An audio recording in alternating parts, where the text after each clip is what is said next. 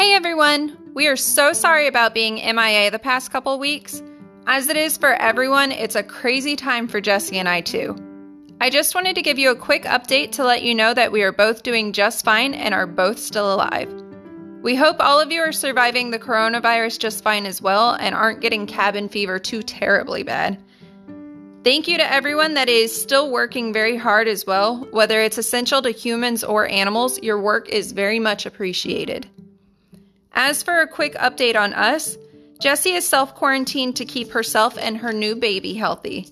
And I've been running around like crazy since I last talked to you all, coordinating hundreds of volunteers for one of Ocala's largest horse shows, and I broke my hand halfway through the week, and I got a new client horse in all at the same time.